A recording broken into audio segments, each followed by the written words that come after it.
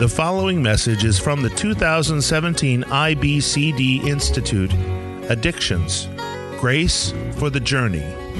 Dear Father, I thank you that you've gathered this group together to hear about living with an angry husband, and we are glad that we have your word to guide us on how to help women with this problem. Some of us may be dealing with that in our own lives, and we just thank you for the sufficiency of Scripture, which we rely on, Lord, to be able to counsel and advise those we care about. In Jesus' name, amen. Amen. So I want to be quick to tell you I'm not living with an angry husband, but I have counseled so many women who are living in an angry household that I felt like it was an important topic, and it's actually following along on what we heard from Chris Moles, those of you who came to the pre-conference. So as we think about angry husband, all we have to do is read the newspaper. So I don't know if you remember a few months ago in Ohio, a man went in, killed 2 nursing home employees and the village police chief. And the wife, this woman, had made a complaint against him. She said, "I am afraid to be alone with him, that he will hurt me for good," she wrote in her petition. And they reported that the protection order was still in effect when he killed her. Records show that she had reported injuries, including a concussion and cuts requiring stitches. This man, she told police, had once showed her a hole he had dug and said he would put her in it if she didn't stay with him. And the policeman who was killed had been with the department for only about 3 weeks, was the father of 6 children, and a 7th was on the way. This made national news, this story. But all you have to do, in about a week, I clipped out many articles. One is $1 million bond for a dad after his infant son was critically injured. We have a South Charlotte woman dies of burns, husband charged with murder. Charlotte woman's boyfriend faces murder charge after her son dies. And Bobby Brown, even celebrity. He said that, he'd been held on charges of battery and false imprisonment. He and his girlfriend, he was charged with hitting and punching her in the face and the back of the head with a closed fist. This guy denied hitting her. He told police he was the one being abused. This is in a week, and this is like all colors of people, every socioeconomic group, okay? So these men, we might say, could appear very confident people. They're in control. They're type A driven guys. But when we look at a man who's got what Chris Moles called coercive control, these husbands might have a biting sarcasm in the way they speak to their wives or girlfriends. Some husbands withdraw and will not speak to their wives, the cold shoulder. Husband might punish his wife by not letting her have any friends or go to church or have money. Some are violent by harming the wife. Maybe they have an unpredictable temper, threatening to hurt or kill her or her children. They may threaten suicide. If you don't do what I want, I'm going to just kill myself. They may be destroying their property in the house or otherwise, destroying her belongings. Threatening to hurt or kill a pet. Sexual demands unreasonably. And intimidation, like Chris Moles talks about, displaying weapons. And how about just reckless driving? These women as passengers, just being crazy and angry drivers. Now, you think about verbal abuse and physical abuse. The verbal is a lot more common, obviously, but one person I read said you can't have the physical abuse without the verbal beforehand. It's like it builds up, gets worse and worse. And it's so common. As I've told you, I've run into people with these problems. And this man is using anger to control others. Sometimes he's trying to get his wife to beg for forgiveness. Other times he's trying to control her through fear. And if you hear a wife come in and speak to you about a controlling husband, you should be asking her about anger in the home. Okay, so controlling through anger. I want us all to become aware of this need. He may be a person who's angry at work and just flares up, and then he comes home and brings it into the family. I've recently been counseling a woman married to a pastor who talk about work anger. He's been, in 9 years, he's been in 5 churches because just having trouble getting along with people, and he's doing the same thing at the house.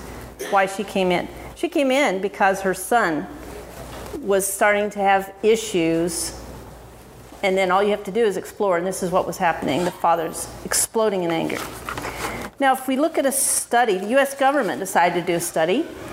2010, they did a study on intimate partner violence. And it says they indicate that over 10 million women and men in the United States experience physical violence every year by a current or former intimate partner. Further, over 1 in 5 women or nearly 1 in 7 men have experienced severe physical violence by an intimate partner at some point in their lifetime. That means, if you take the numbers, 29 million U.S. women and nearly 16 million U.S. men. And women and children. So I'm just going to focus on a wife living with a man, but we also have children affected, okay? And the law enforcement, as I told you about that article. So the law enforcement Memorial Fund decided to do their own study of policemen getting killed in the line of duty. So it's a 5-year study, and it had 684 cases. This analysis focused on cases that involved a dispatched call for service which required police response. And what information was made available in the deadliest calls for service, and what do you think? Yeah, most reveal these calls related to domestic disputes and domestic related incidents represented the highest number of fatal types of calls for service, and were also the underlying cause of law enforcement fatalities for several other calls for service. The most dangerous situation, all you have to do is ask a policeman. He'll tell you that's the most scary call he can come to. So the church, I just want to tell all of us that the church has the responsibility to protect women. And as we look at Hebrews 13:3, we'll start there, but there are many passages. This one says, "Remember those who are in prison, as though in prison with them, and those who are mistreated, since you also are in the body." And let's not fool ourselves into thinking it's not in our church. Okay? We need to realize this is happening with our sisters. Proverbs 31:8-9 also calls us to open your mouth for the mute, for the rights of all who are destitute. Open your mouth, judge righteously, defend the rights of the poor and needy. And we used to take mission trips down to Rosarito, where we stayed in a lovely facility, big house, many bedrooms, community bathrooms, beds and bunk beds. It was sitting empty because it was built for battered women to come to live with their children, right? By the church. The church built that.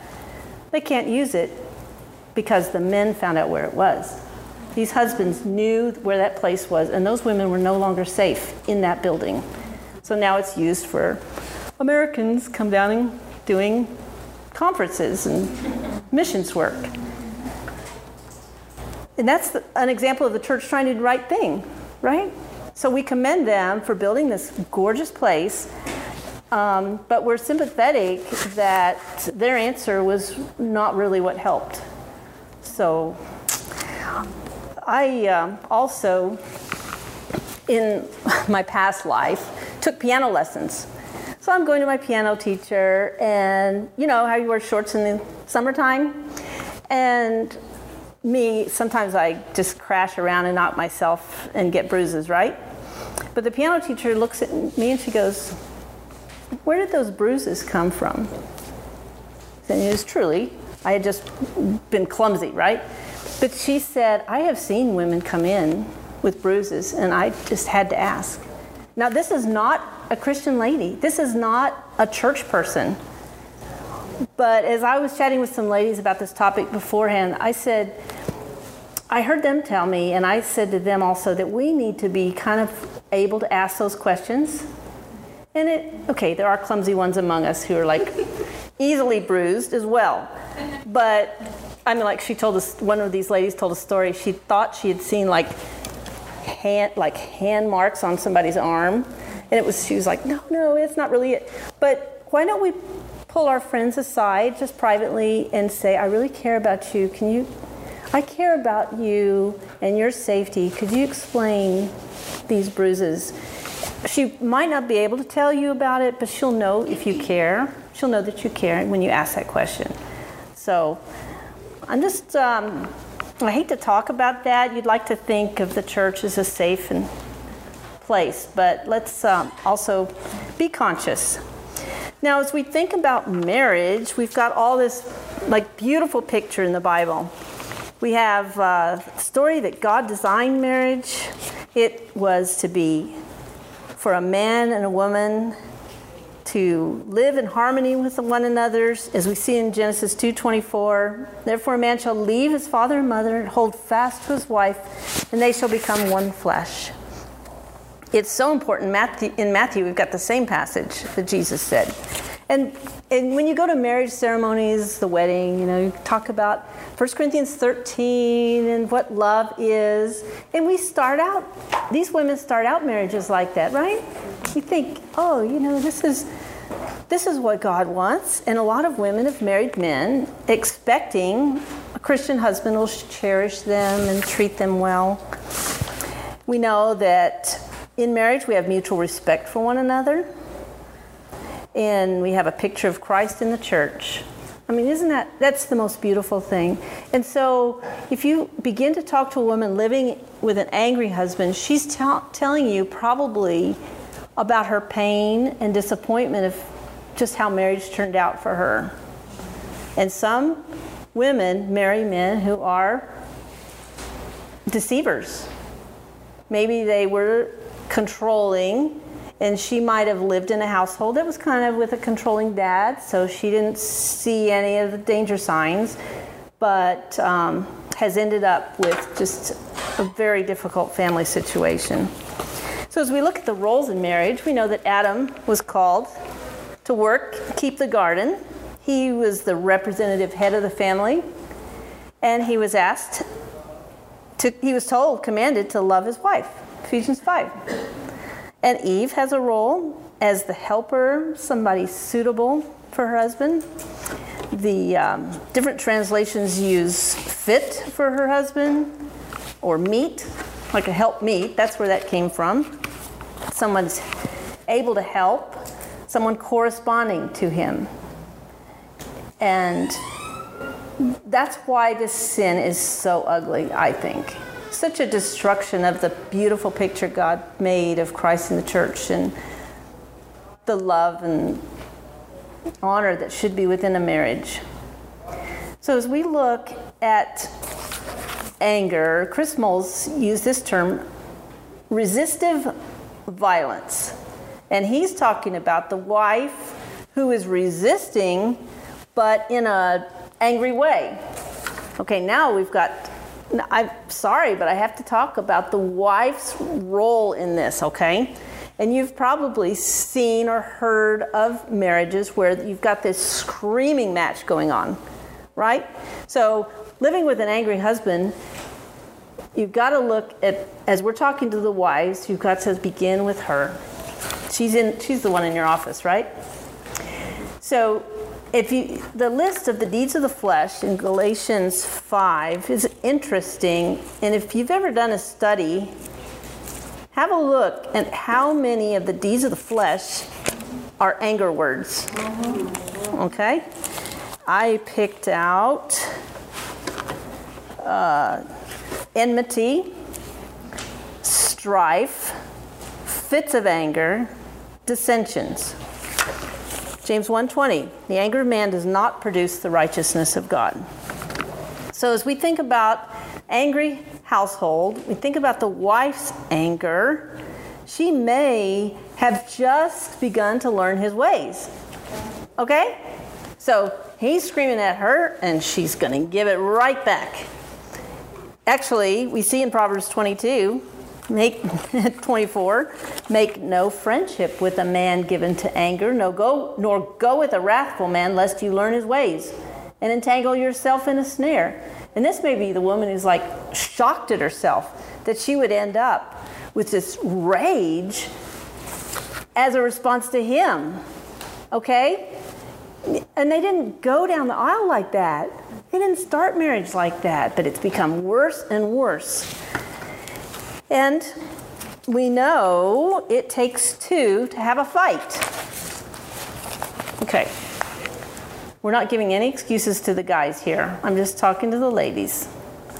But what we're doing is we need to be careful with, and remember Galatians 5:15, but if you if you bite and devour one another, watch out you're not consumed by one another's. What a picture that is. So we have the woman who's like this screaming lady, but we also can have the woman filled with bitterness and hopelessness. And after a while, I mean, why do marriages break up after 20 some odd years? A lot of them is that she has had it. You know, she's done. She's no more of this. She's turning to what she thinks is her answer is just to escape and get out of the marriage, and with justification perhaps is how she feels about it. Now if we think about that side of the marriage, we've got the wife's anger, but then there's the husband's anger. How sad is that? And sometimes when I've sat with these women, I've said, let's just see what the Bible says about a person who's angry like this. And I could read to them Proverbs 29:9. And this would say, if a wise man has an argument with a fool, the fool only rages and laughs, and there is no quiet. And you read that verse to a woman in this situation, she just stops and she goes, yeah, that's my life. Another one of my favorites is Proverbs 9. Proverbs 9, the definition of a fool. Verse 7. Whoever corrects a scoffer gets himself abuse. And he who reproves a wicked man incurs injury. Do not reprove a scoffer, or he will hate you. Reprove a wise man, and he will love you. Give instruction to a wise man, and he will be still wiser. Teach a righteous man, and he will increase in learning. If you read a passage like this to a woman who comes in and tells you about a husband who's angry, and you explain what God thinks of it, how God describes it, sometimes it opens the world up for her.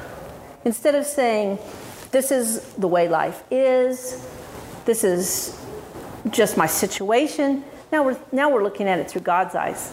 And he's saying, if you've got a raging, crazy, screaming man who punches holes in the wall, and you try to talk to him about it, it's right there. You're not going to get very far with a fool. And you'd be surprised at how comforting that is to just get God's label on it. And one woman said that to her life was, she just was so into that atmosphere that she just got used to it, kind of. It became easy to her to just kind of live with that, and it kept getting worse and worse, and she didn't really see it because she didn't have this label. This is a fool's behavior. So how do we help these women react? And I want to just tell you, before we go into that, we've got to talk about the continuum. Now, you may have an idea what I'm describing, and it may be this man who's like throwing punches into the wall or kicking things, or like the crazy driving that makes her afraid to get in the car with him. But we also have these men who are just like the ones who have the cold shoulder, the ones who are restrained and kind of controlling her money and controlling her friends, controlling which church they attend. Okay, so we've got a wide variety. So try to keep that in mind as we talk about how we are going to live with this. And the first thing I've got to tell you is that she cannot participate in his sin. If you describe this as a fool, then you're going to have to say, I do not want to be a fool. I want to be one of the wise. I'm not blaming the wife, but we've got to have a look at her sin first. And these ladies have probably already memorized, and if they haven't, then you tell them. Memorize Proverbs 15:1.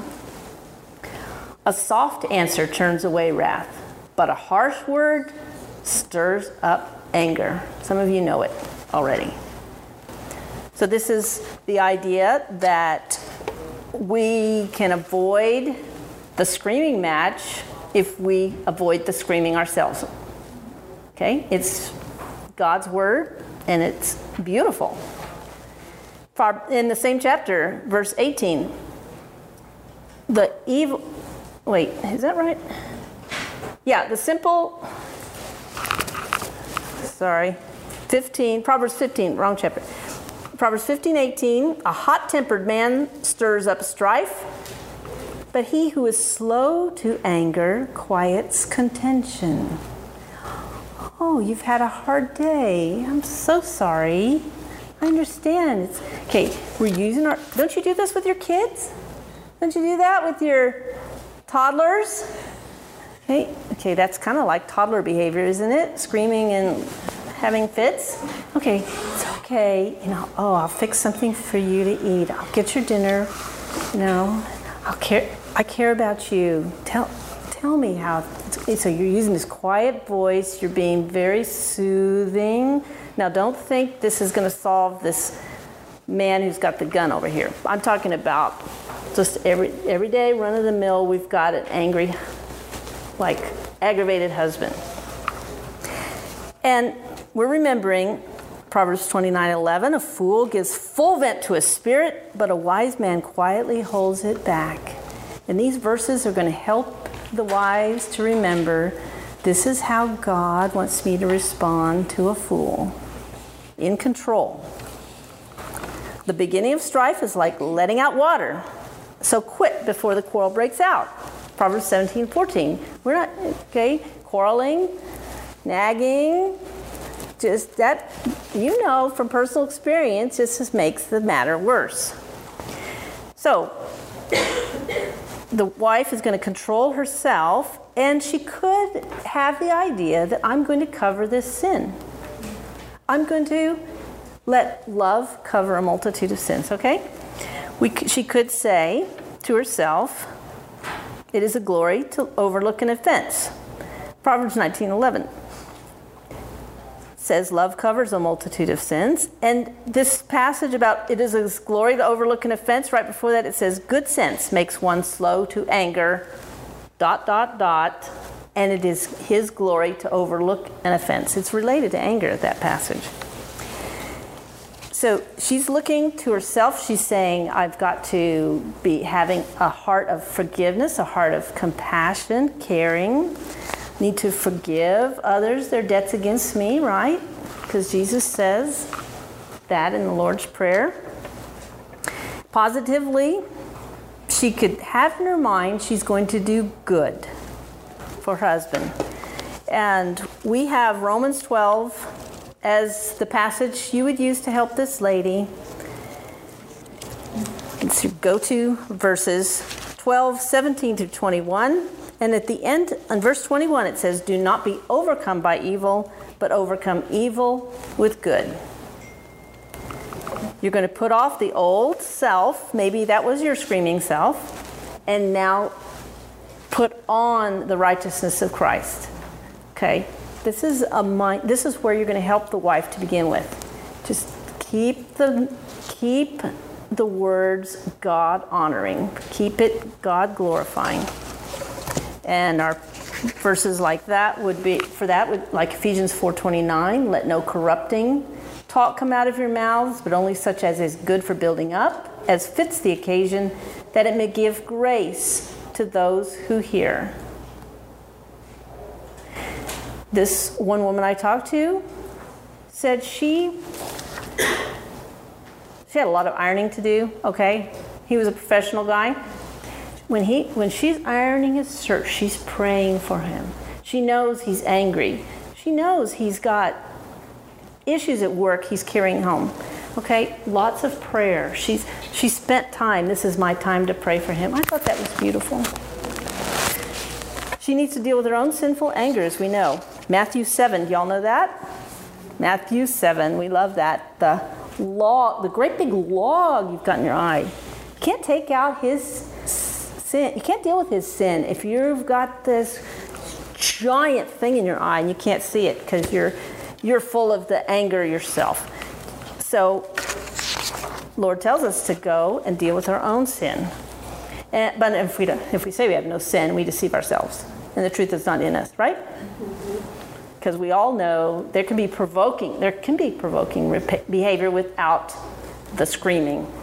We all know that. Let's admit it. Yes. But Lord says if we confess our sins, He is faithful and just to forgive us our sins and to cleanse us from all unrighteousness. 1 John 1, 8 through 9. And just a tip in counseling, I sit these women down and I say, let's confess this right now. Say, no, let's go home and do it when you get in your bed at night. It's like, I will pray with you right now and we'll confess. When she recognizes her sin, let's make it clear before the Lord before we deal with the next problems.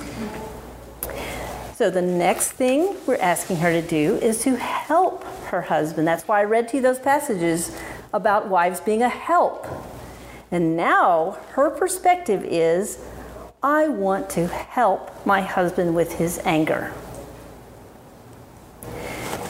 And one woman, another lady said, I wish I had gone for help way early in our marriage. I wish I had said something. I wish I had taken deliberate action early before it got to such a bad state. And if you think, this is a loving thing to do, right? Galatians 6:1. We're having a gentle attitude as we go to our brother, because that's also what we need to do, as in Matthew 18, you go to him. And with a gentle attitude, and those of us who are having a spiritual perspective based on all these fruits of the Spirit, you go and say, honey, I've noticed things have been tense lately, whatever word you want to use. I want to help you. What can I do to help? And a lot of husbands will respond right away to that. And that is great. then your counseling is finished. That was good. And you've got believing men who will really appreciate a wife coming along and helping. Okay, because do you think it's a happy situation he's in? When he's full of rage and like out of control, slamming things around, breaking things, he is not at peace with himself, with his spirit. And as a Christian, he's not at peace with God. So this is a way a wife can step in and help. Not quarrelsome, not nagging, but patiently enduring. Now,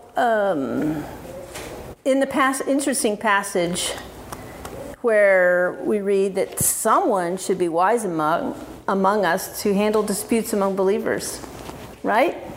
You know that section? Where it's like, there should be people in this congregation that could help in disputes. And as I spoke to Martha Peace about this topic, I spoke to her about The Excellent Wife. We've read it, right? The Excellent Wife. She said the reason she wrote that book was to get chapter 14 out there. Chapter 14 is what to do with an unruly husband, how to confront a husband.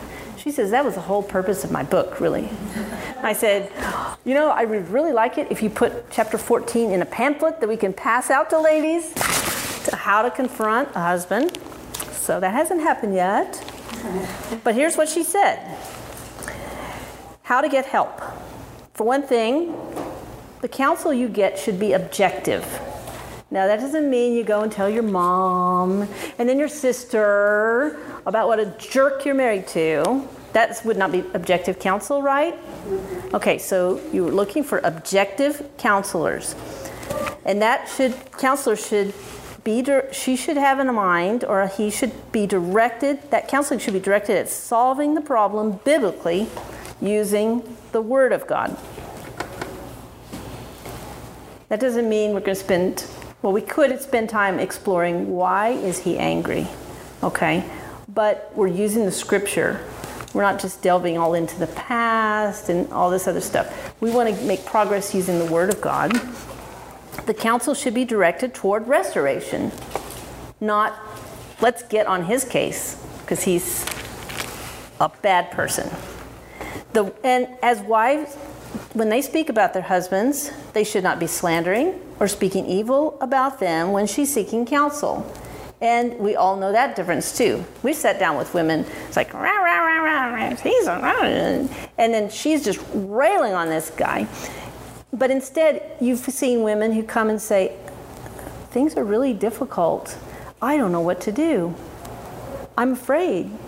I don't want this. I don't want my children to see this. Tell me what I should do. There's a big difference with that. So this should be the attitude with these women.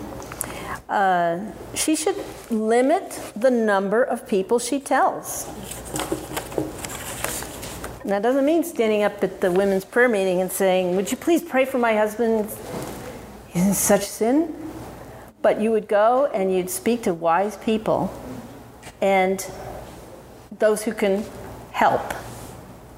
And if you remember, I did a talk on gossip. And the way you decide what is gossip and what is not is you're telling a person who needs to know who is in a position to help. Okay. And a lot of women won't even come and talk about this angry husband because they're worried about gossip. But if you're telling a person who needs to know, such as a church leader or someone wise in your church who can help, and that person is in a position to give you wise counsel, then you're not gossiping. That's also why we limit, okay? You see that. And the wife should follow a biblical admonition that older, more mature women are to teach younger women. So that's why we're here, right? We're here because we need to be equipped to help younger women in an angry household, and that's what God has called us to do. And sometimes we are the ones they will speak to. They might not want to come and tell Pastor Bob, okay? Or they might want to tell Sam over here, who's my husband's best friend, who's going to take sides perhaps. They might confide in you. Say, what do I do? So So we want to be those older, wiser women. And Martha Peace also says the leaders of the church may be the best source of biblical counsel. So as we look at the role of the church, I want to read to you Proverbs 19:19.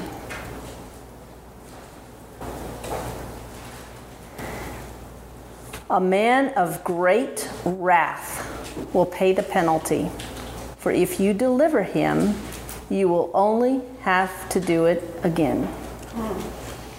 And I read this to the pastor's wife, whose husband was slamming the kids against the wall. Wow. And I said, you're not making progress here. You're dealing with a fool, and whatever you're doing, you're just doing it over and over again. And that helped her realize that she needed to get outside help. Proverbs 28:13, whoever conceals his transgressions will not prosper. We don't want these men to be prospering in this violent behavior. But he who confesses and forsakes them will obtain mercy. So the Matthew 18 process, for those of you who don't know, would be to begin to confront with one person. The person who's been sinned against will confront that person. Then the next step, Proverbs 18:16, is to take one or two others along. Now here's what happened in one of our situations, very naturally, okay? Spending time with a couple, you hear them interacting with each other, you hear him knocking her down, criticizing.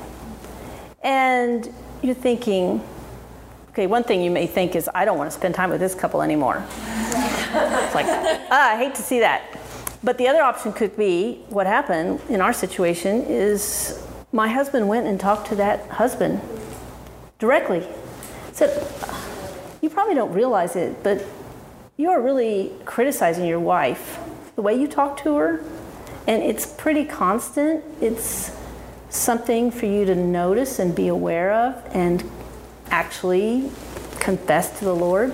And that was really helpful. Because it wasn't even in a counseling room. It was just somebody caring. It's doing the one anothering, right? And don't these wives wish somebody would say that to their husbands without her having to report him? So we should be aware of that. We should try to encourage one anothering in that way. And then you tell it to the church. If we're having continuous issues, that's when you bring in your church leaders. These are the shepherds. These are the people who care for you. And they, as I've already read to you, they have the responsibility to care for the sheep. And that they won't know. They're not going to necessarily know what's going on in the household unless somebody tells. Okay? Let's see. 1 Thessalonians 5:11 says, therefore encourage one another, build one another up, just as you were doing. That's the purpose for confronting and speaking to someone. There is a role for the government. Chris Moles told us he loves Romans 13. Yes. The government is established, it says, by God to punish evildoers, carrying out God's wrath on the wrongdoer. It's God's instrument of protection. And you may have a reluctant wife, but if you tell her, God calls you to obey the commandment, do not murder. So if you're dealing with murderous type of rage in your household, you need to obey that commandment. Help your husband by telling someone so that that commandment is obeyed. Okay? You're not condoning murderous rage, which Jesus tells us anger is like murder. And the government is called in cases when lives are threatened, and in cases when, hey, the guy doesn't care one bit about what your church leaders think. And that's often the case too, isn't it?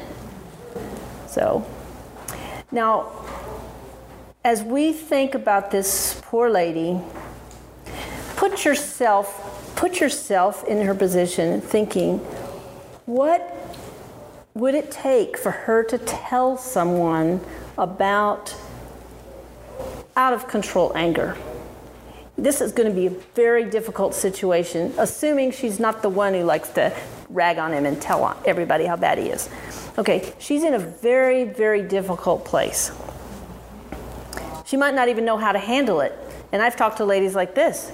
It's like, I didn't even know what to do. I just thought it was going to be like this. My parents were like that. I thought this was going to be my life. You know what happens, though? They come in when their kids are threatened.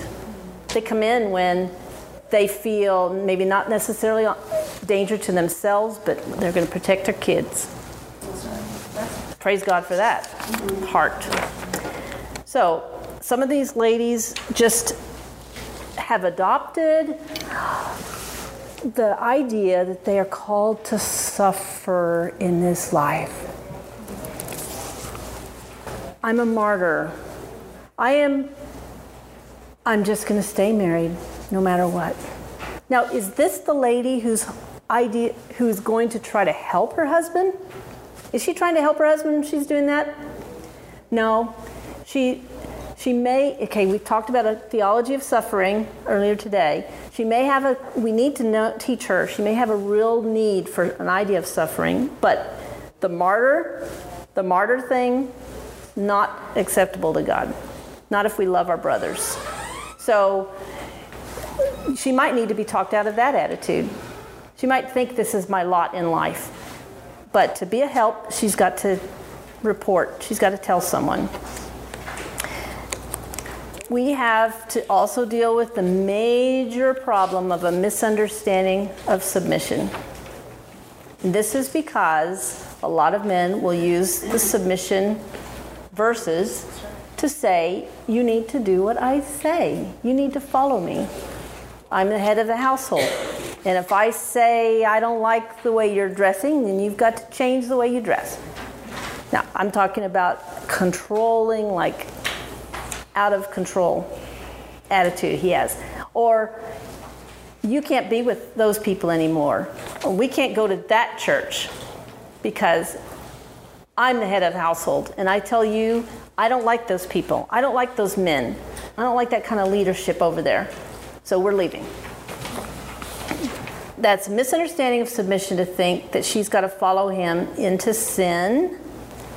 And it's probably what she's been told, but we need to do some biblical study on submission before we can even get past this point.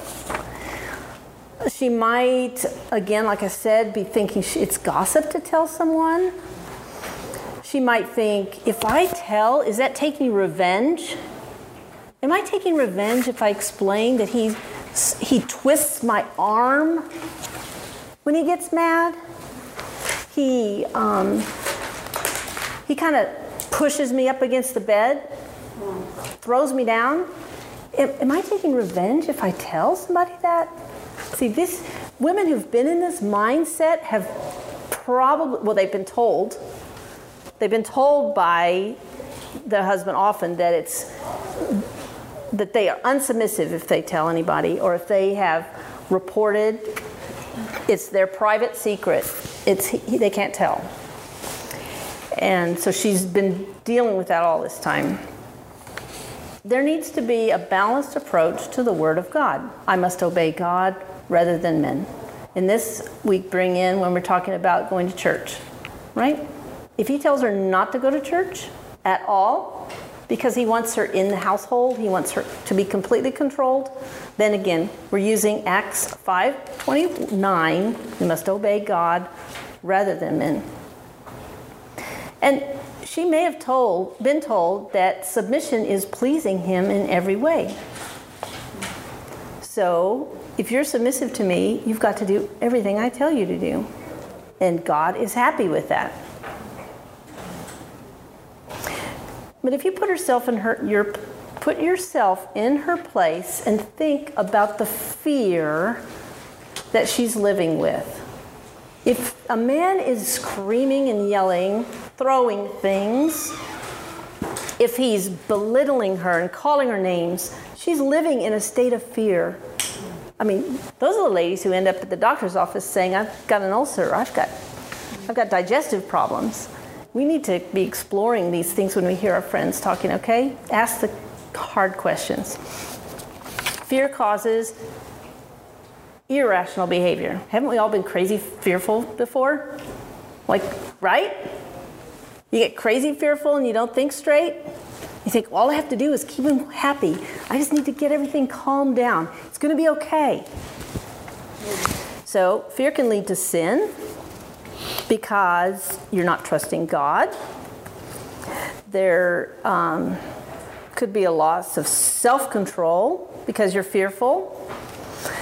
It could be easy to think things through into the worst case scenario. If I don't do this, he's going to leave us, and we'll be poor, and we'll be unable to send the kids to school, to the private school they've been a part of, and my life's going to be falling apart. I'd rather just kind of keep it quiet and appease him. She may be really afraid of what will happen to her if she tells. Think of that. Think of a wife who's living in fear of a man's anger, and if it gets out that she told someone, it's going to come back on her. And I've had more than one woman tell me that. I can't go home after I've said what's happened. He is going to take it out on me. Well, you can understand that. So here's again where the church steps up. And the church says, I will go with you. I will bring a man with you. And Chris Moles describes in his book how a man could come with a woman and help her confront a husband. Or, you could stay at my house. You should stay with us until this is sorted out. Bring the kids, and that's again where you're going to put her in a place where he cannot find her. Because what happens is what happened in my family. My grandmother's mother was killed by an enraged husband who had come in, and they put the two little girls were hiding behind the couch, and he went and he killed his wife and he killed my grandmother's mother. So he knew where to find his wife. They were just neighbors, I think. But this is a place, we need to find safe places for these ladies. If she's going to try to approach the real issue, the real sin that's going on, she needs to be protected by us in the church, okay? And that's radical. That is not, we go to church on Sunday and be real nice to each other. It is, I am really in life with you because I care for you, and I'm going to do what it takes. And she can go to a church member's house and he doesn't know which house she's in. So let's do that. Let's take the idea that we're going to practice radical hospitality. These men could divert their anger onto someone else because he feels his headship is threatened, which is the biggest thing important to him.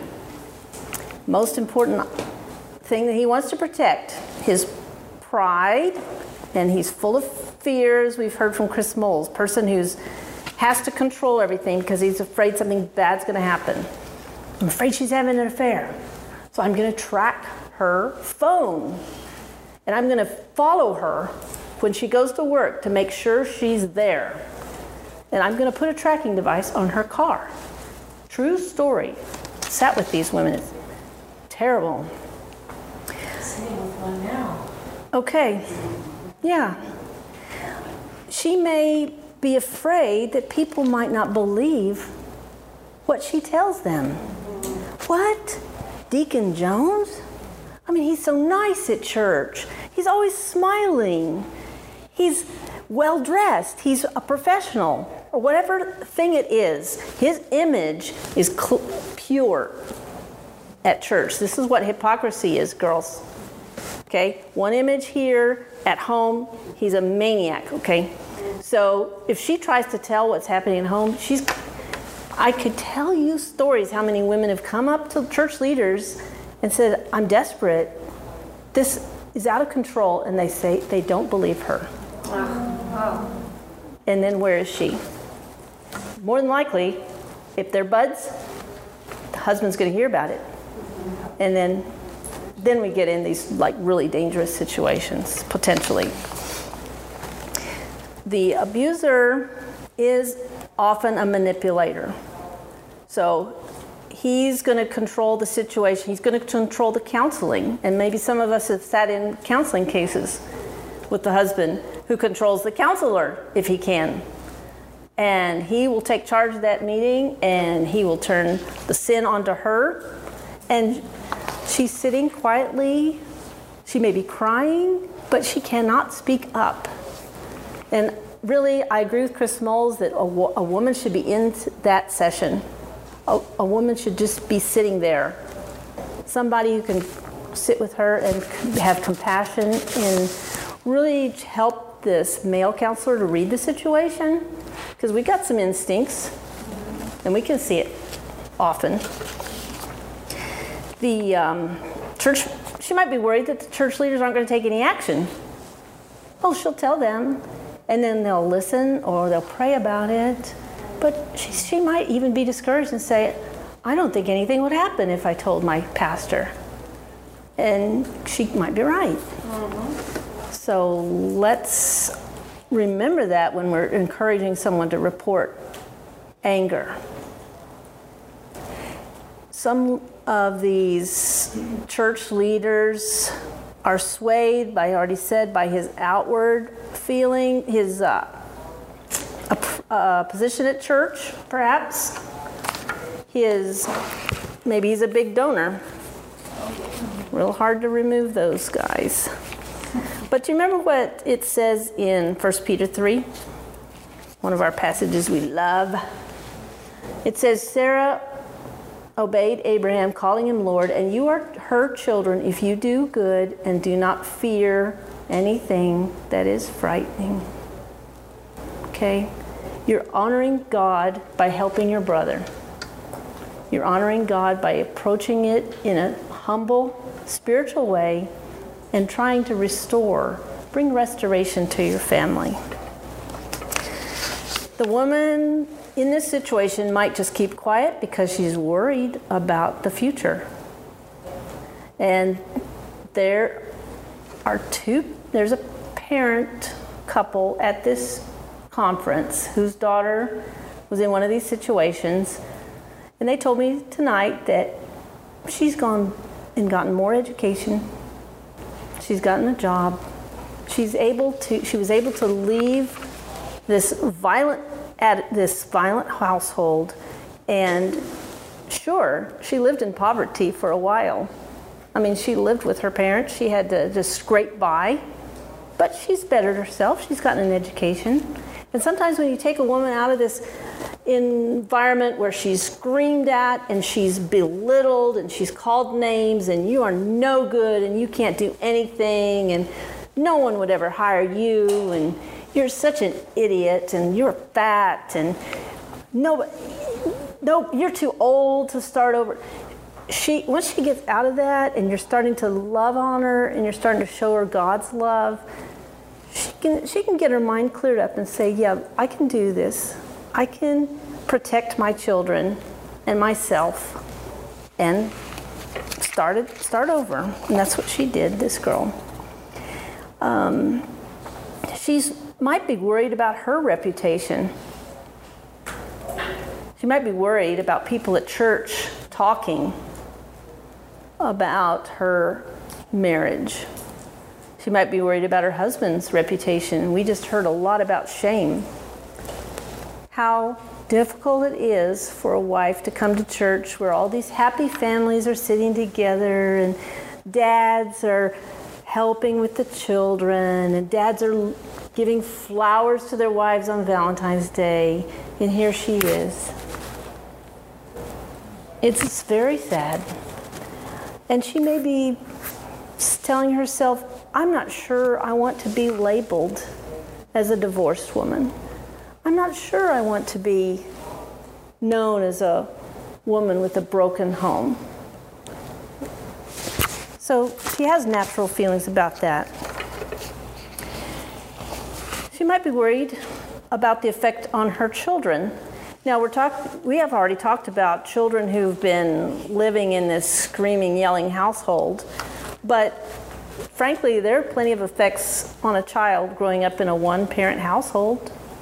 Or, how about this? Joint custody, where kids are bouncing back and forth. One perspective on life, another perspective on life. Or even worse, loving, nurturing household, belittling, screaming, angry household. That's court-ordered, okay? She's actually caring for her children so much that she's thinking all this through, and it can just be defeating and discouraging to where she thinks life is hopeless. She might also have plenty of guilt. I am to blame. He wouldn't be like this if I was prettier. He wouldn't be like this if I had sex with him all the time. He wouldn't be like this if I cooked better, made better meals, or took better care of the house, or were nicer or sweeter. And she's living with this because maybe she's been told that. She may be having her own sin too, right? Frankly, that happens. But the guilt that she's carrying, a lot of it is misplaced guilt and false guilt.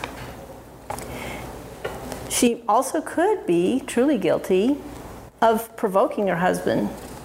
And you've probably heard a story of, like what Chris Moles told, was like the fight could be rampaging, horrible fight, but oh, he's so sweet afterwards. Oh, he brings me flowers. He brings me gifts, jewelry. He promises wonderful things. So here, what do I do? And we have, like, frankly, there are women who provoke in order to get the stuff. I don't know, it's real twisted, but it happens. So just to remind these ladies, okay, first we'll remind ourselves, we need to tell this woman truth. She needs to hear the truth about who she is, and she needs to hear that she is a helper to her husband. It's all right if she comes and gets help for their marriage. The example of Abigail, we're going to spend a couple minutes on her. She is, her story is in 1 Samuel 25, a wise woman married to a fool. And we know he's a fool, the Bible tells us. But don't you see that in what he did too? Furious guy.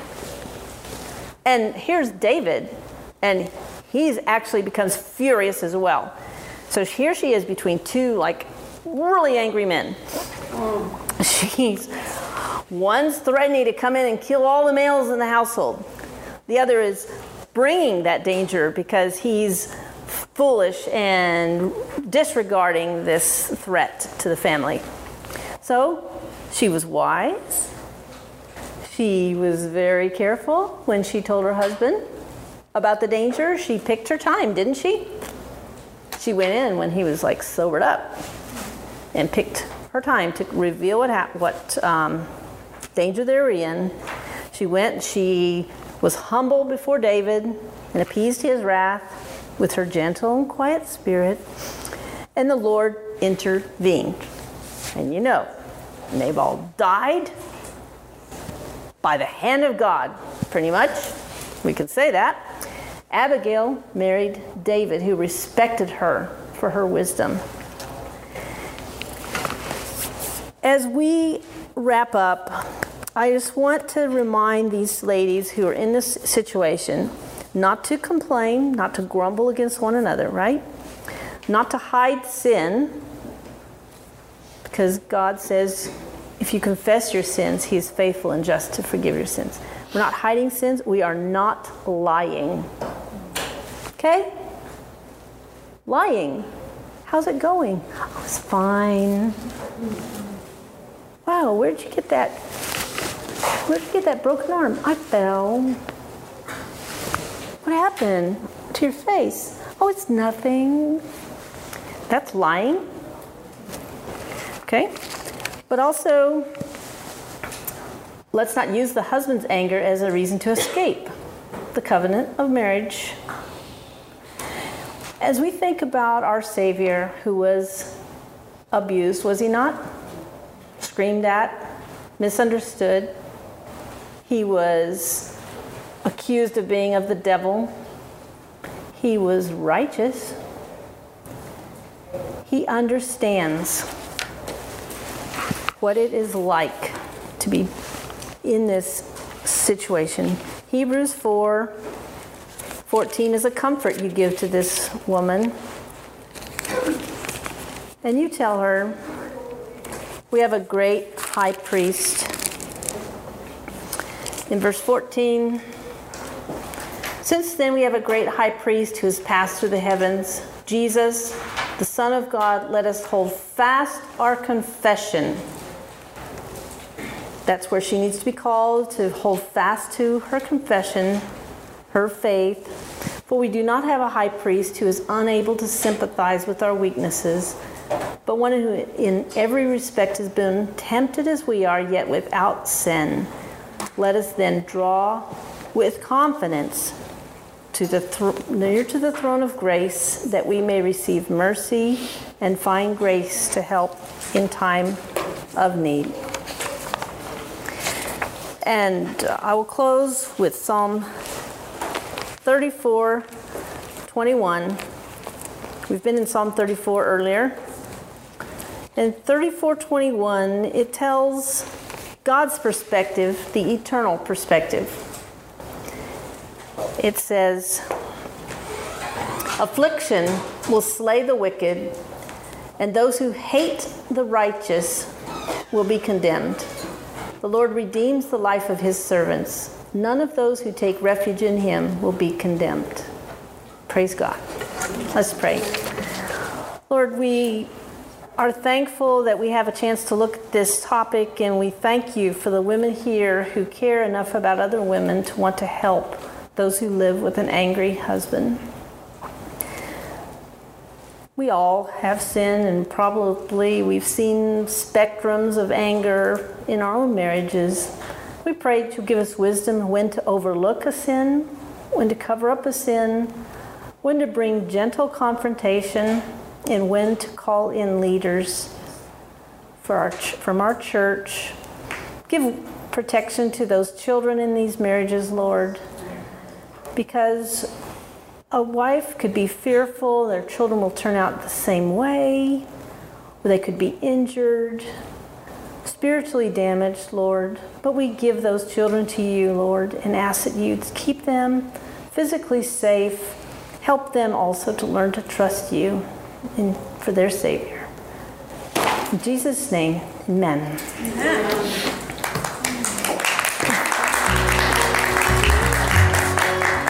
Copyright 2017, IBCD, all rights reserved.